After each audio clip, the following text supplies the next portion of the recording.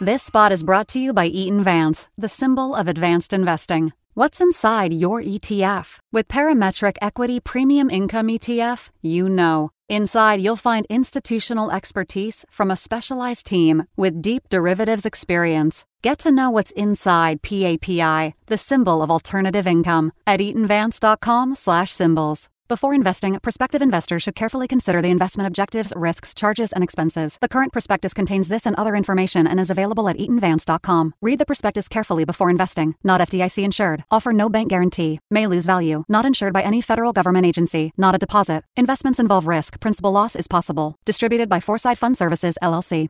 The views expressed on this podcast are those of the participants, not of Reuters News. Crypto untethered, unlimited holidays at Goldman Sachs. Welcome back to the Viewsroom. I'm your host, Amy Donlan, a columnist at Breakingviews, coming to you from London. The cryptocurrency market has taken a battering over the past 2 weeks. So-called stablecoins like Terra USD and Tether, whose value is linked to the US dollar, were at the center of this market rout. There's a bigger problem with these wobbles.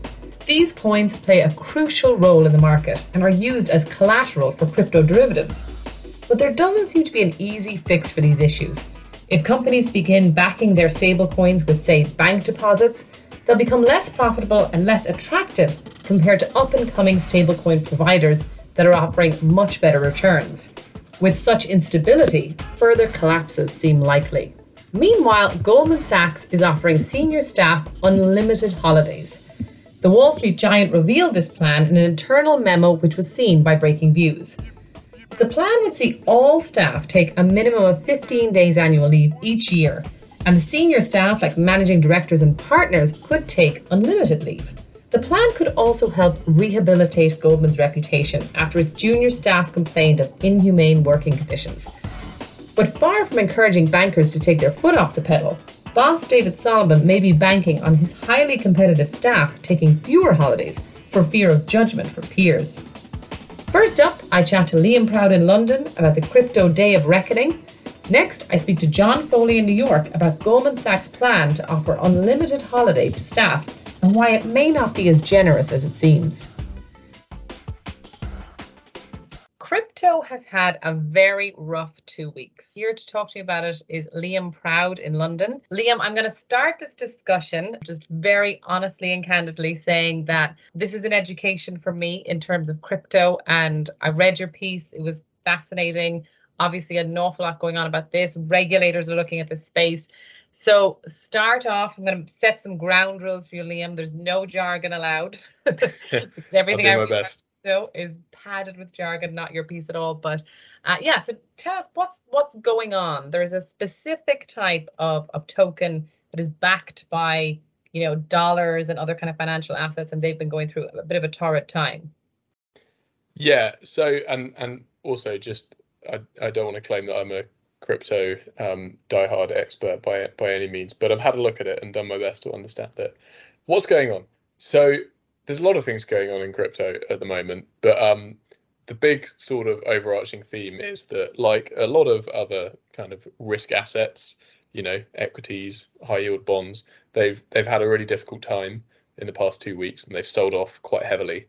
You might expect as much, as I said, sort of you've seen the stock market go down, sort of risky growth tech stocks have gone down a lot as well.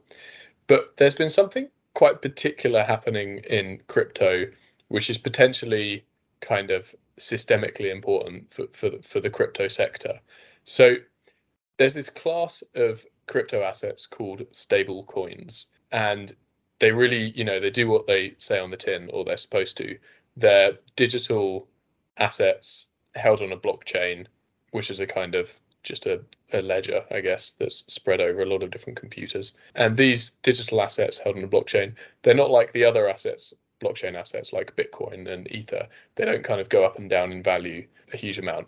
They're supposed to be steady. They're supposed to be stable, hence the name stablecoin.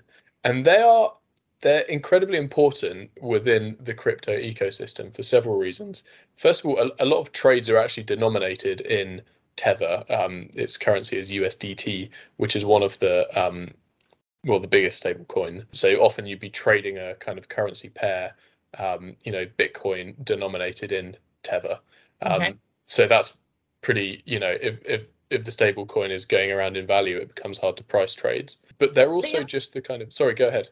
Is it like the dollar? Is that how we should kind of think about them? There is basically kind of, the dollar doesn't fluctuate that much. It's sort of the stable currency. I think that's a reason. Yeah, I mean, there's a lot of things going on with that analogy, but I think that's probably one way to understand it. That you have this ecosystem of crypto, which is very volatile, and assets tend to move around extremely quickly. And stable coins are supposed to be a kind of fixed point of reference that don't move around so much.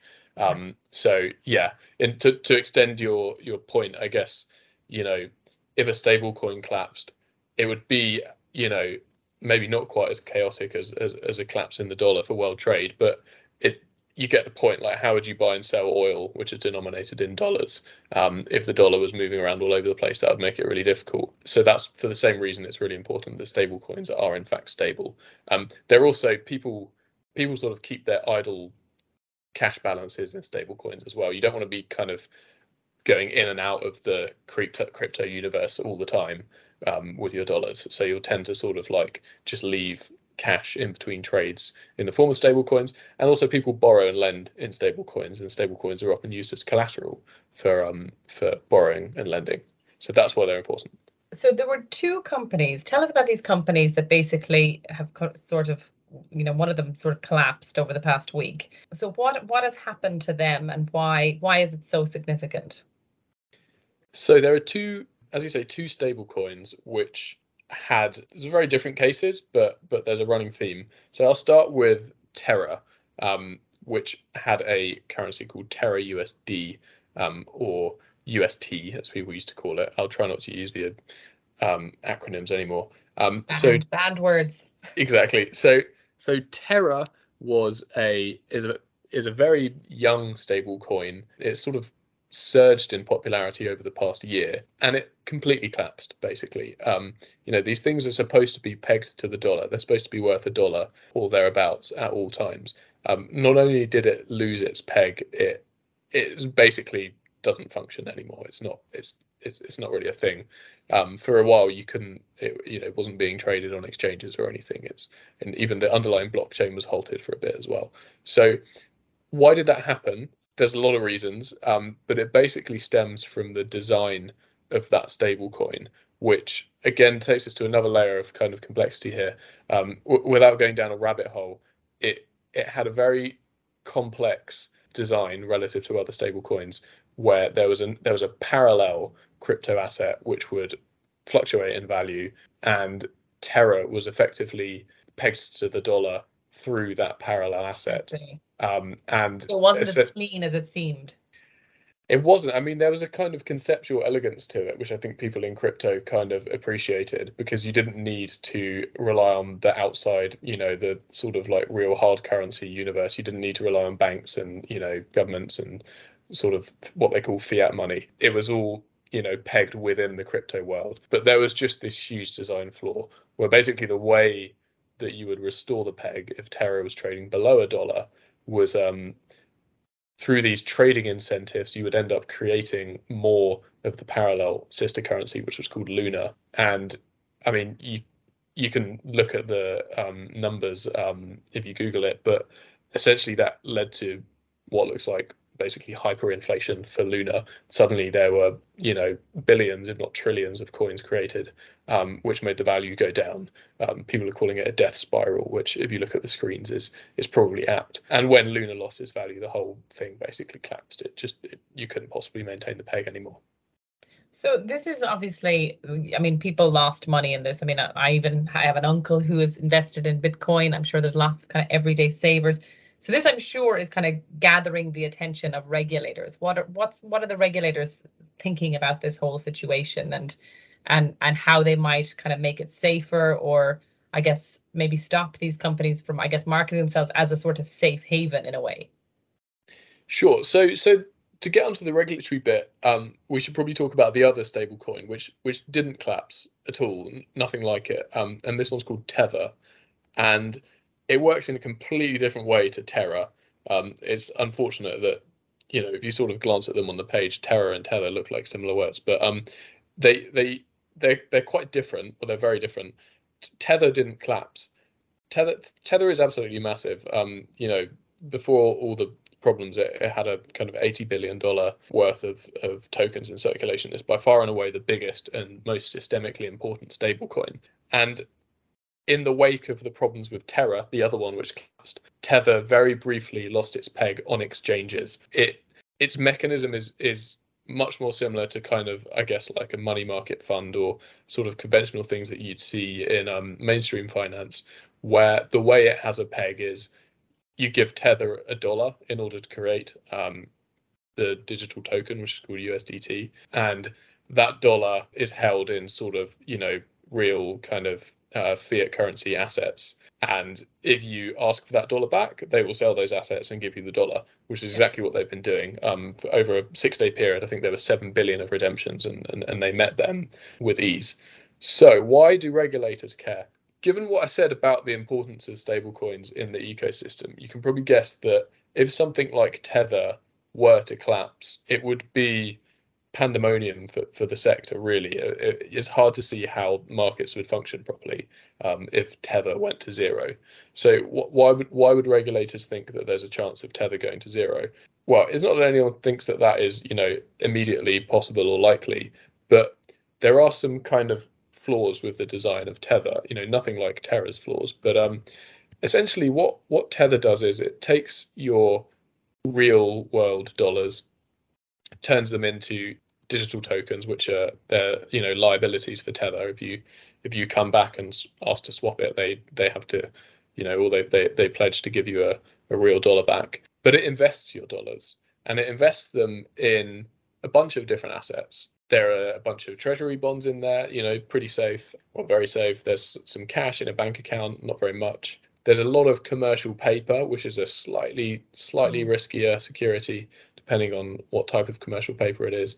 And then there's some other, relatively risky stuff, like some loans they've made from the reserve. There's also some corporate bonds and some digital tokens. So you can imagine a scenario where, for some reason, maybe there's some kind of market panic. People come to Tether and say, hey, we need to redeem, we need real world dollars back. But actually Tether's got a big chunk of the money tied up in, corporate bonds or whatever, and it can't sell them without making a loss. And in that scenario, it would potentially lose its peg, and all of the, a lot of the bad consequences that we talked about before could start happening. And that is what regulators are worried about, I think, is something kind of, basically a money collapse, like the crypto money not functioning anymore, and that all of that associated wealth kind of, having some quite severe issues. And your piece, I thought was interesting, Liam, where you talk about there is like a safer option for them, which is for them to use obviously safer assets, which bank deposits and I guess more treasuries. But then you also were saying, I think, that this is the problem with this is they become less profitable then as a result. Talk me through that. Yeah. So the question, that I think a lot of people, including regulators, have now is, right, Terra collapsed, so that type of design, people shouldn't trust that. Tether, hasn't at all collapsed, but it did wobble a little bit, and there have been quite a lot of redemptions now. And as we described, you can imagine a scenario where it came under quite a lot of pressure. Just incidentally, historically, it's had a lot of accusations of kind of untoward practices. So it was fined by various US regulators for lying effectively, and it paid to settle those out of court. So that's just another reason to be wary here. But essentially, the question is, well, what would a truly stable coin actually look like if you didn't want it to have any of these potential weaknesses? The obvious place to go is just to say, okay, you give us $1, we'll give you a digital token, and we will keep your dollar in a bank account. And if you ask for that dollar back, we will give you that dollar back because it was just sitting in a bank account. There shouldn't be any of the sort of issues with having to sell off corporate bond portfolios or commercial paper holdings or anything like that. To put it in banker sort of balance sheet terms, the assets and the liabilities would be matched in terms of their liquidity, roughly. There are a few issues with that, though. I mean, that is a kind of model. There's a company called Circle, which runs a big stablecoin called USDC, which is kind of moving in this direction. It's not all cash in a bank account, but they're sort of closer than Tether. So why doesn't everyone do that, and why don't regulators, wholeheartedly think that that's exactly where it should go? Well, maybe some regulators do think that's where it should go, but I think there are some issues with that. First of all, call up Tether and try and make them do this. I'm sure there's no reason for them to do this unless they're forced to, because basically they're making a lot of money off the assets at the moment. And if they stuck them all in a bank account, or were somehow able to put them on demand at the Federal Reserve, they wouldn't make a lot of money. They wouldn't make as much money as they do from investing a bunch of the reserves. So that's one reason why it might not happen, unless they're somehow forced to. But I'm not even sure how that would work. The second reason to maybe be a bit wary of that solution is, well, if there's no yield being made off the assets, if they're just sitting in a bank account earning practically zero, then there's no real business model for running a stable coin unless you're going to start charging transaction fees. So to cover your costs of basically being a big digital bank, you'd have to probably charge some fees to the people using the stable coin. So what will that do? I mean, I think you're probably going to see people maybe use that stable coin less. I mean, one of the big attractions of Tether is that it's effectively free to use. You don't, there are some fees if you pull your money out, or there are some fees for putting it in as well, but you don't incur a fee from moving Tether around the crypto ecosystem. So if you started seeing a scenario where a real, truly stable coin had to cover its costs by charging fees, what would people do? I think a lot of crypto traders would just go and find another stable coin which isn't truly backed by dollars, but which is free to use. And really, there's just as many as them as you want to find. I mean, there's always a new kind of crypto asset promising high yields and stability that's just around the corner. And frankly, they're completely out of reach to regulators. This is just open source code sitting, maybe not even developed in the United States. So how would the Fed even go for that person? It's kind of hard to see. So there's this slightly unfortunate dynamic, I think, where, just to take an example, Terra, the one that completely collapsed, that grew in popularity because one of its associated products was offering a 20% yield. A lot of people flocked to it. So if you forced everyone to have fully dollar-backed stablecoins, there's always going to be an angle for slightly ropier stablecoins to come along and undercut the fees, I think. So, wow. So you have an unregulated market that has some sort of shaky structures, which I guess lead to instability and I suppose further collapses in the future. So I would imagine Liam, we'll be watching the space very closely again and talking to you more about it. Thanks very much, Liam. Thanks, Amy. Cheers. Goldman Sachs and unlimited holidays don't seem to be obvious bedfellows, but still, that's what the Wall Street giant has decided it's going to offer senior staff like managing directors and partners. I'm here with John Foley, who's in New York. Hello, John. Hi, Amy. How are you? Good. So yes, tell us about this generosity of spirit from Goldman Sachs, unlimited holidays. So how I would read that is you can take as much holiday as you want. If you want to go to the Caribbean for 3 months, off you go.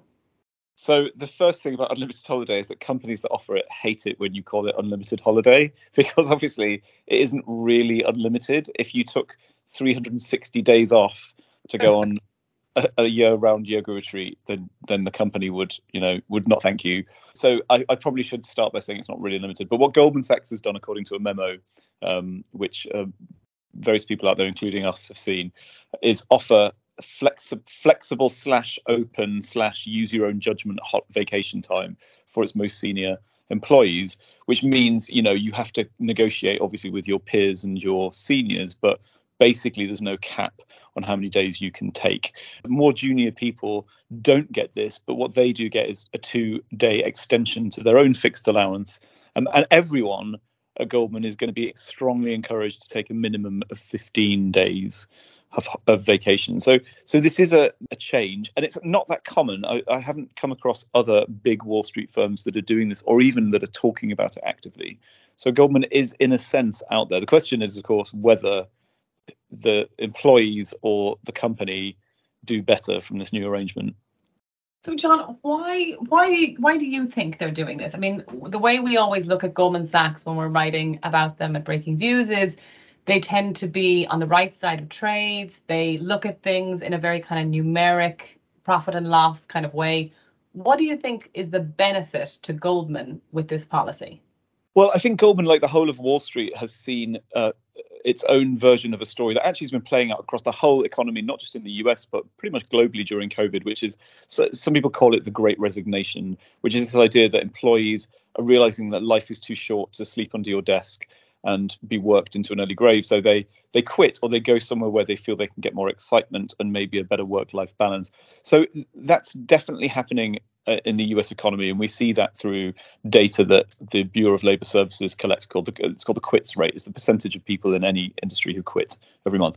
But when you look at finance, the quits rate is higher than it used to be, but it's still pretty low. So we're only talking like 1.5% of financial people quit every month, which is compared with about 6 point something% in the kind of hotel and leisure trade. So finance is still it's not seeing quite a brain drain like other industries, but people are disgruntled and they want better working conditions and they want to work from home. And some Wall Street firms don't want to let them work from home, including Goldman Sachs, whose CEO David Solomon once said that working from home was an aberration.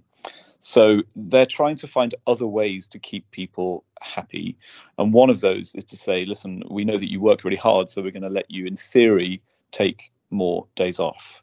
The idea being that this will stop people from going and working for, a crypto firm or a multi-strategy hedge fund or someone who's offering a better work-life balance. So I guess the question, in your piece, that you had this very kind of nice idea of an experiment where chocolates were offered and basically they were limited and unlimited. And tell us about that, John, because I guess the question that I'm kind of alluding to here is, does this end up encouraging people to take more holidays when you have sort of unlimited, and to use their banned word, but if you have a more generous approach to the way that people can take leave, does it actually lead to that?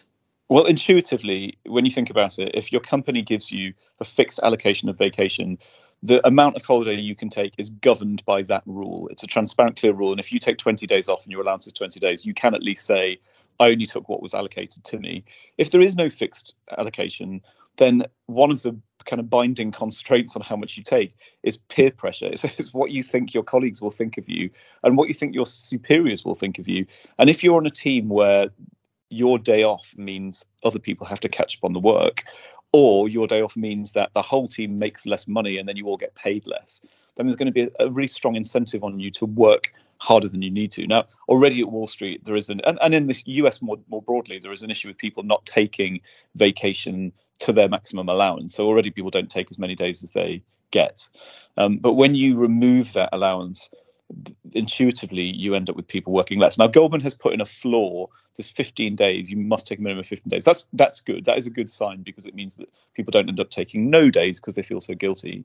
But the chocolate experiment was just a kind of an amusing example of this. It was an economic paper written by a guy who's now called Shlomi Boshi, who's now an executive at Stripe.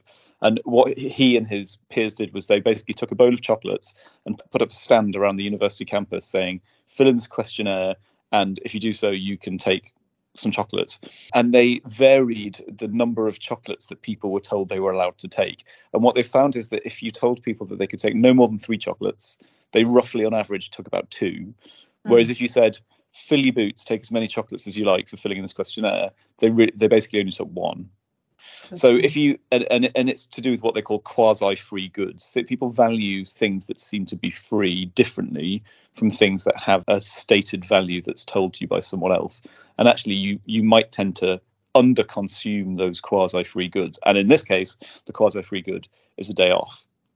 And also, just to add, it is quasi-free for the company because if they give you a day off, that's for them much better than giving you the equivalent cash in a pay rise, because the day off doesn't impact their cash flows at all. And you're probably going to do the same amount of work over the course of the year as you would have done anyway.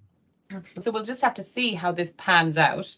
I guess they're not going to say that, they've got amazing results because people were taking lots of annual leave, but maybe they might actually reveal some of the data in a few years' time. I think it'd be really interesting to see whether people were more likely to take more or less leave now that this policy is about.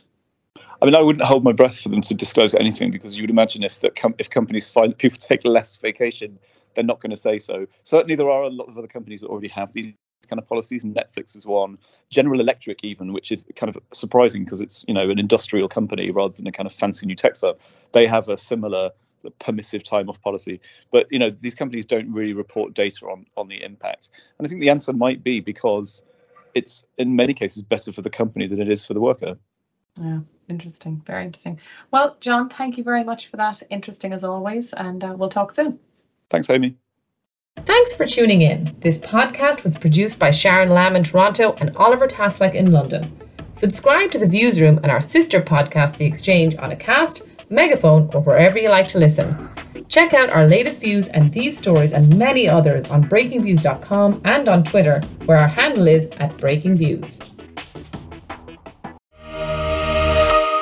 This spot is brought to you by Eaton Vance, the symbol of advanced investing. What's inside your ETF? With Eaton Vance High Yield ETF, you know. Inside, you'll find smart bond selection from a specialized team with deep fixed income expertise. Get to know what's inside EVHY, the symbol of high yield done right, at eatonvance.com/symbols. Before investing, prospective investors should carefully consider the investment objectives, risks, charges, and expenses. The current prospectus contains this and other information and is available at eatonvance.com. Read the prospectus carefully before investing. Not FDIC insured. Offer no bank guarantee. May lose value. Not insured by any federal government agency. Not a deposit. Investments involve risk. Principal loss is possible. Distributed by Foresight Fund Services, LLC.